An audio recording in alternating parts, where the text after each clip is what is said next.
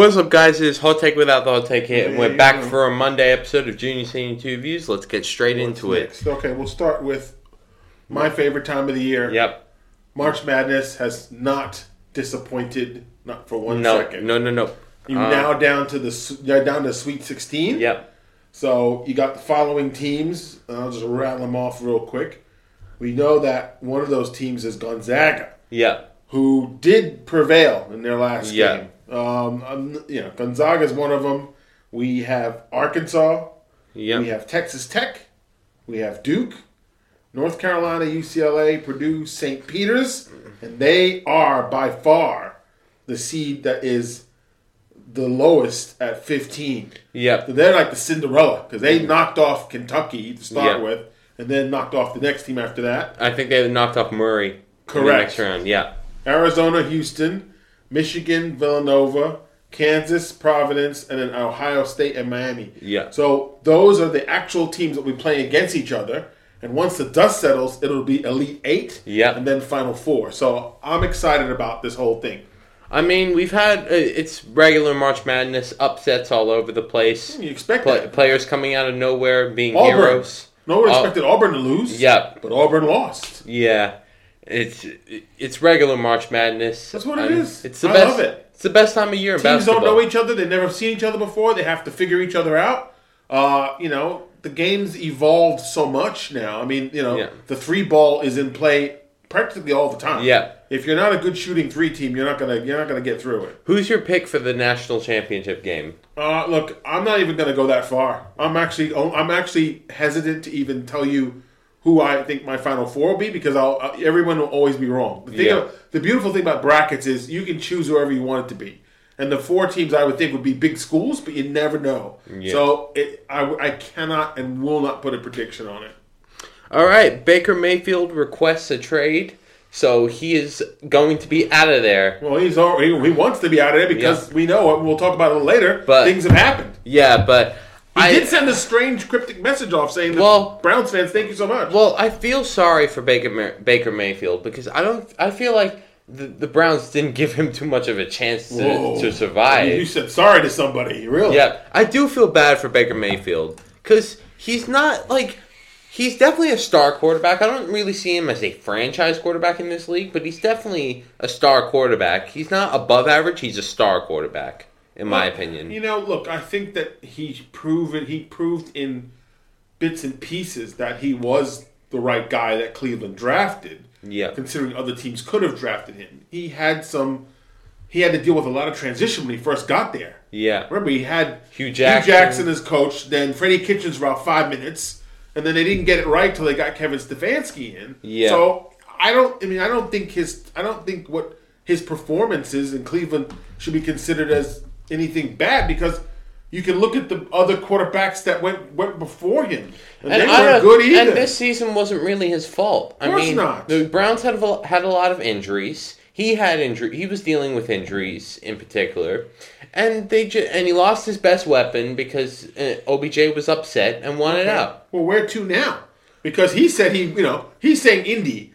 I'd say buyer beware. Now, Indianapolis, the fans and the team and the franchise. They're going through some trauma at the moment. Yeah. Because you got Carson Wentz who left and, one season out.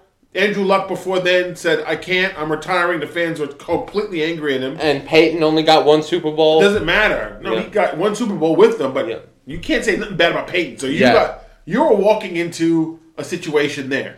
In Seattle, not sure if that's any better because you're walking where Russell Wilson into a rebuild. Into a rebuild as well. Yeah, but you are replacing Russell Wilson. So I'm not sure. Carolina, it's a I'd say, honestly. But where does he go? Because the vacancies aren't not New Orleans, so there's vacancies, but where do you go? Honestly, I think New Orleans picks him up because I think Jameis will probably be the starter, but I think they might make a run at him, but maybe Carolina. Because they're desperate for somebody, anybody. No, I don't know if that's a good idea either. So in that same vein, Deshaun Watson is now your next Browns quarterback. So I don't know. Baker leaves, Deshaun comes in. Cleveland reportedly has said, we did a lot of vetting. We've done a lot of work. We've done a lot of picking and prodding. So we think he's clear to go. I feel like with Deshaun Watson, we have talked about his situation a couple of times, but we strayed away from it mostly because of its nature. So we did mention it a couple times. I just feel like with this trade, the Browns are making a very big risk. Because risk versus reward. He was cleared of any wrongdoing, but it's 22 women. Look. All of them lying. You have to look at it from the football perspective.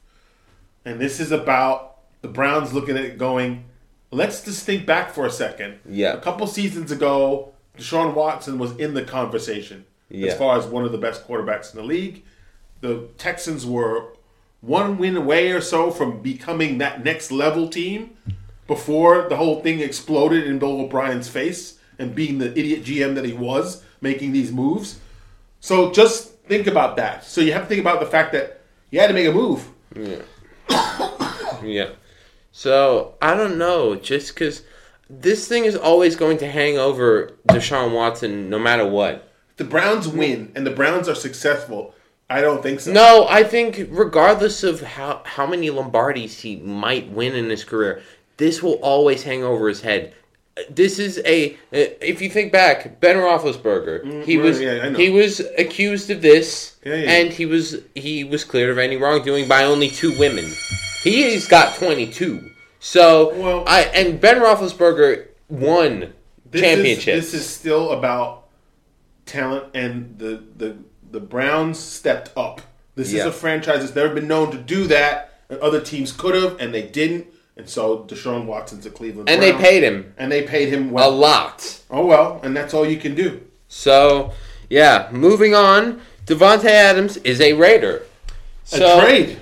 After tagging him, he wanted out, and I feel like the Packers got an okay return for how good he is. I feel like he's the best receiver in the league in terms of how well-rounded he is in almost every aspect as a receiver. He's got all the tools. He hasn't really got one weakness in his game you can pinpoint. Yep. And I think the Raiders grabbing him, the trade makes sense for both parties. The Packers get assets back, which they can use, and the Raiders get a guy who is best friends with Derek Carr. They went to college together, and you got yourselves a connection. It's about the West again. The West is slowly building up against they're going to eat each other. They're pretty much going to eat each other. All I'm saying is I can't wait for the AFC West to become a bloodbath because the amount of talent on paper in this division is ridiculous. Also, the Chargers are getting better this offseason. They're recognizing their flaws. I think the thing is now that the Packers have lost their number one receiver, their depth chart is not so hot. Yeah. It's not. Yeah. So now, what are you going to do to keep your quarterback happy? Because he's going to find something to complain about. Most likely, they're going to lose Zadarius Smith as well this free agency. So, they gave him all the money, and now they got to figure out who losing people. So they're probably going to find reinforcements in the draft. There are some good receiver prospects in this draft, so I wouldn't be surprised if they do trade up for one. Moving on, Juju Smith-Schuster is a Chief. Now, I feel like Juju Smith-Schuster to me is a weird case. In 2017, he broke out as one of the most promising young receivers in the league. 2018, he was even better. Yep. And then 2019, injuries. It's not just the injuries. 2019, he sort of falls off a little bit, and he becomes ineffective. And then 2020, same deal. So he became like excess goods on that Steeler team and in that Steeler offense, like a third string guy behind Chase Claypool and James Washington. So for me, and he comes back and has a really crappy year. Well, he came back from injury. Yeah, but here's the thing, though. I feel like Juju can't really create separation on his own. He works best with a number one receiver. And we saw that with Antonio Brown when Antonio Brown wasn't losing his mind. Antonio Brown was creating space for him and allowed him to flourish as a number two receiver. Well, in this offense, Tyreek Hill. Of course. You got Tyreek Hill, right. You got McCole Hardman. Right. I feel like he will be very effective in this Chiefs offense because he won't be relied on as the guy to get those balls. All right, so that's a good move for the Chiefs. Again, it's about them watching the shoulder, looking over their shoulder of the three other teams in their division. Yep. And three other teams in the division are making moves. And so this is just an example of the moves that are being made. The arms race continues. I got this one. Yep. All right. Now, NHL trades. Yep. The trades have been happening. So there are the trade deadline's not yet. It's actually Some moves have been made. There have been some really big moves that have been made. The biggest one being Claude Giroux being traded from the Flyers. The Flyers have been horrible this year, and when the Flyers are bad, everyone wins. Yeah, so of course. they had pretty much no choice but to trade Claude Giroux.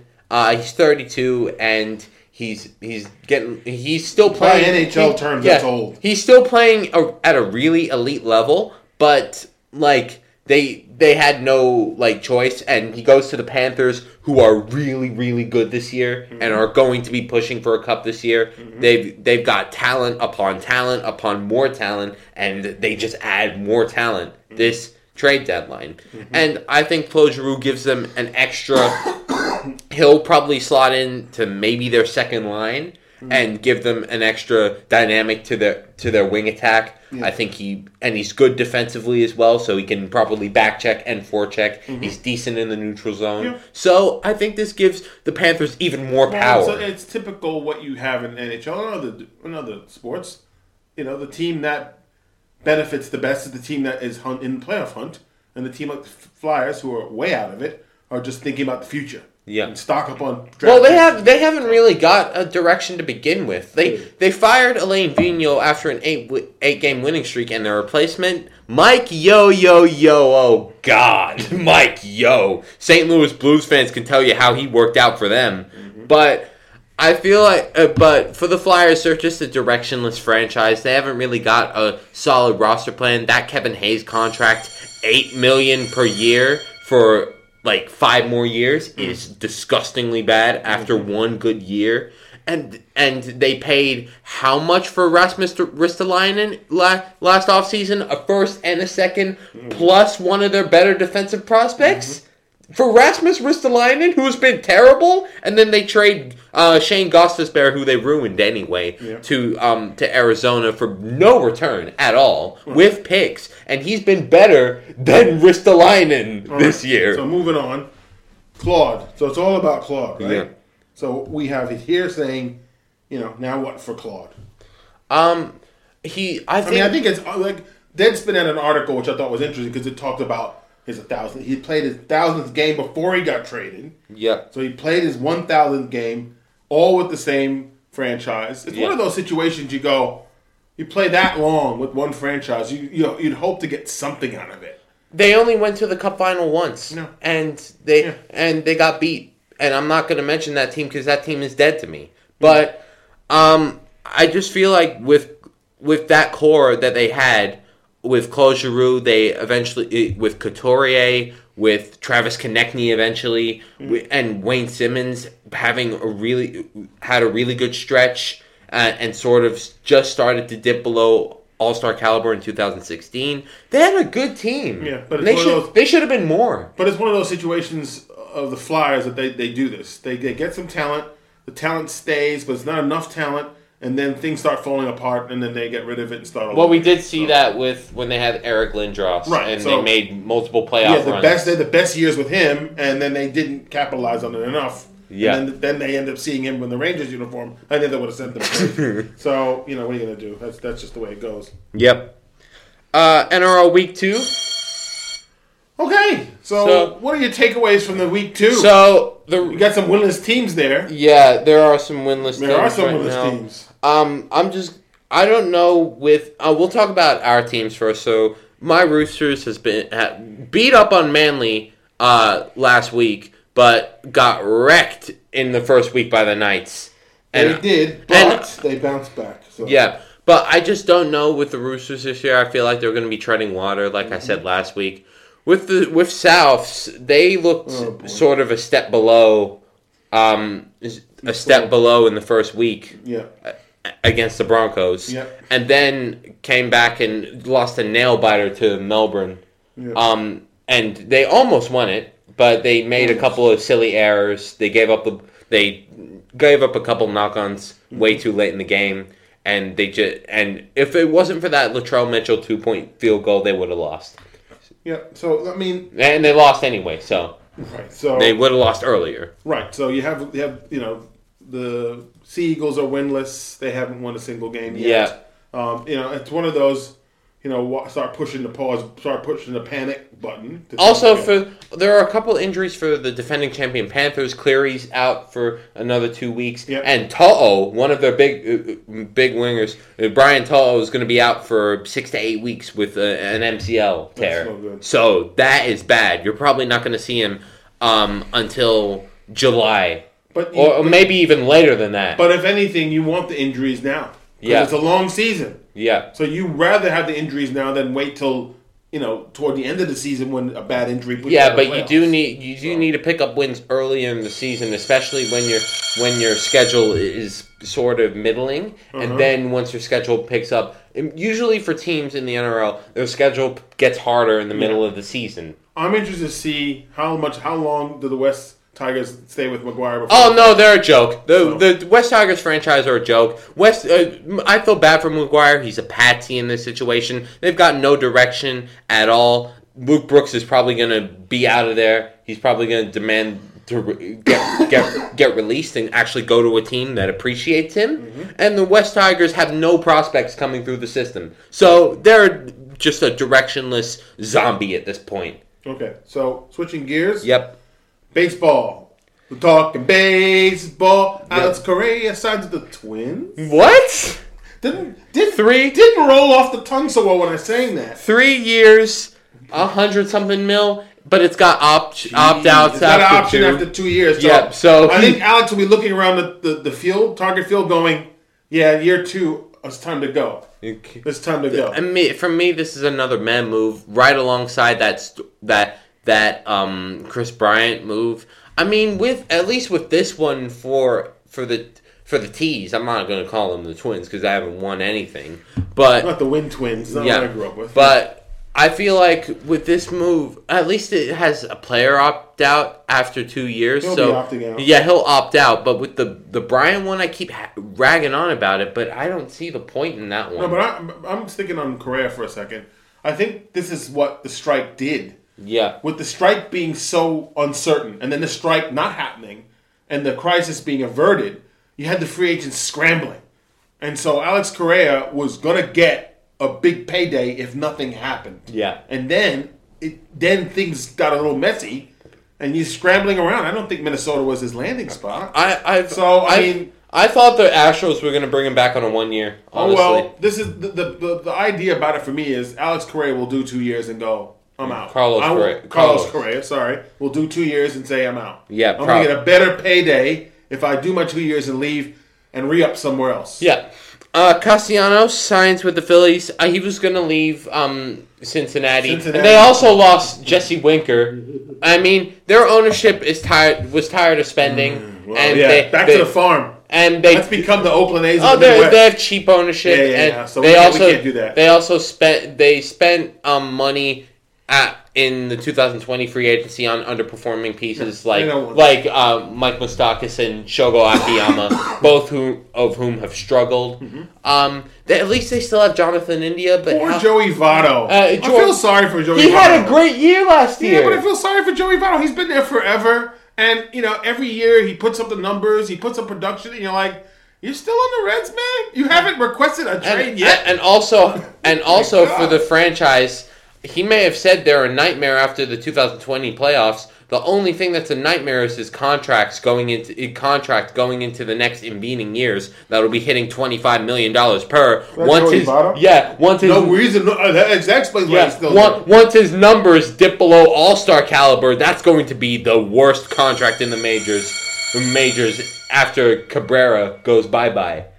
Oh wow. All right, Trevor Story goes to Boston. Now, this is out of nowhere. Well, he was always leaving Colorado, but to Boston? But now he's gonna have to play second because Xander Bogaerts is the shortstop. So he's gonna have to change a new position. But It's worth the money. 140 mil's nothing to sneeze at. Wow, for Story. Yeah, and he said, well, I'm out of here. So he was already on the trade block last season, just didn't happen. Well, it just felt like Boston needed like a couple more pieces for their offense. Of course. I mean, in the playoffs last year, I was amazed at how well Bogaerts was doing. But for the rest of the team, they haven't been the same without Betts. So they needed that firepower. And I think grabbing Schwarber last year did great for them. Mm-hmm. But they needed that one last little piece. And Story might be that. It scratches my head with Colorado. Why wouldn't you keep Story? Then you have Story and Brian. They are the most confusing franchise in American sport. They don't do they. I'm telling you, this ownership only does things for net profit. They don't care about actually spending to actually get their franchise to where they want to be successful, to lure people to the ballpark. But they spend just enough for fans to actually say, yeah, whatever, we'll go there. Or probably those fans are puffing the Magic Dragon while they're heading to Coors Field because weed is legal in Colorado. Okay. Because I don't know. Right. I don't know. I don't know if this franchise is a joke. Right. Last story here is LeBron passes the mailman for second all time. I think, in my opinion, with LeBron, nothing. Does this really change his legacy? No. Well, because he wants to get the scoring title. Here's the thing about LeBron. At this point in his career, the accolades and the stats are inevitably going to pile up. And you either accept his greatness or you don't. And it's as simple as that. He's going to pass Kareem eventually. Oh, yeah. It's going to happen. Yes, it'll happen. It's just a matter of time. Well, it'll happen, and it'll happen the way he believes it should, wearing a Lakers jersey. Yeah. He doesn't want to do that wearing a different jersey. Yeah. He wants to do that wearing a Lakers jersey. So sometime next season, maybe, I don't know how far off he is from Kareem, but between now and next season, he wants to be able to say, I'm number one. It's going to happen. And of course we know that. But again, this is what he's playing for now. Yeah. I know he'll say, we're close. We're going to get to the play-in. Lakers season's finished. Yeah. Regardless of if they even get to the play-in. This is about the numbers that he can get now while he can, at his age, at a high production level. No AD around. AD's still not back yet. See? Told you. Day to day. Told you. Day to day. It's been a week to week. Anthony day to day Davis. Told you. So this is all about getting to that point, holding up the scoring title and being cheered on by Kareem. Well, like I said, the stats and the accolades are going to keep piling up. Yep. And I wouldn't be shocked if within maybe the next 1 or 2 years he wins another MVP. I would not be shocked. There's not much time left. Because he's 37, but he's still LeBron. Of course. He's still one of the best players in the game. Yeah. He might not be the best player in the league right now, but he's still LeBron James. Oh, he's the best player in the league, just in a bad team. Yeah. So, the accolades stats are going to pile up. They don't change his legacy. It does. Even that bubble championship didn't really change his legacy. It was a 4th championship. Oh, well. End scene. That's the end of our Monday episode. If you're coming from TikTok, welcome. We do this thing two nights a week. We have this Friday we'll have NHL trade deadline coming up, and we'll have more of March Madness. We'll move. I'm sure by the time the dust settles, we'll be moving into Elite 8 status. Yep, and that'll maybe even Final Four. Not yet. Final Four won't be till the week after. Okay, so we'll have Elite 8 ready to go. More MLB news. Mm-hmm. More NFL stuff coming. Draft maybe. Some more pro day news. Some more draft. Yeah. Maybe a mock draft coming in soon. Maybe not. But we'll see you then. Bye.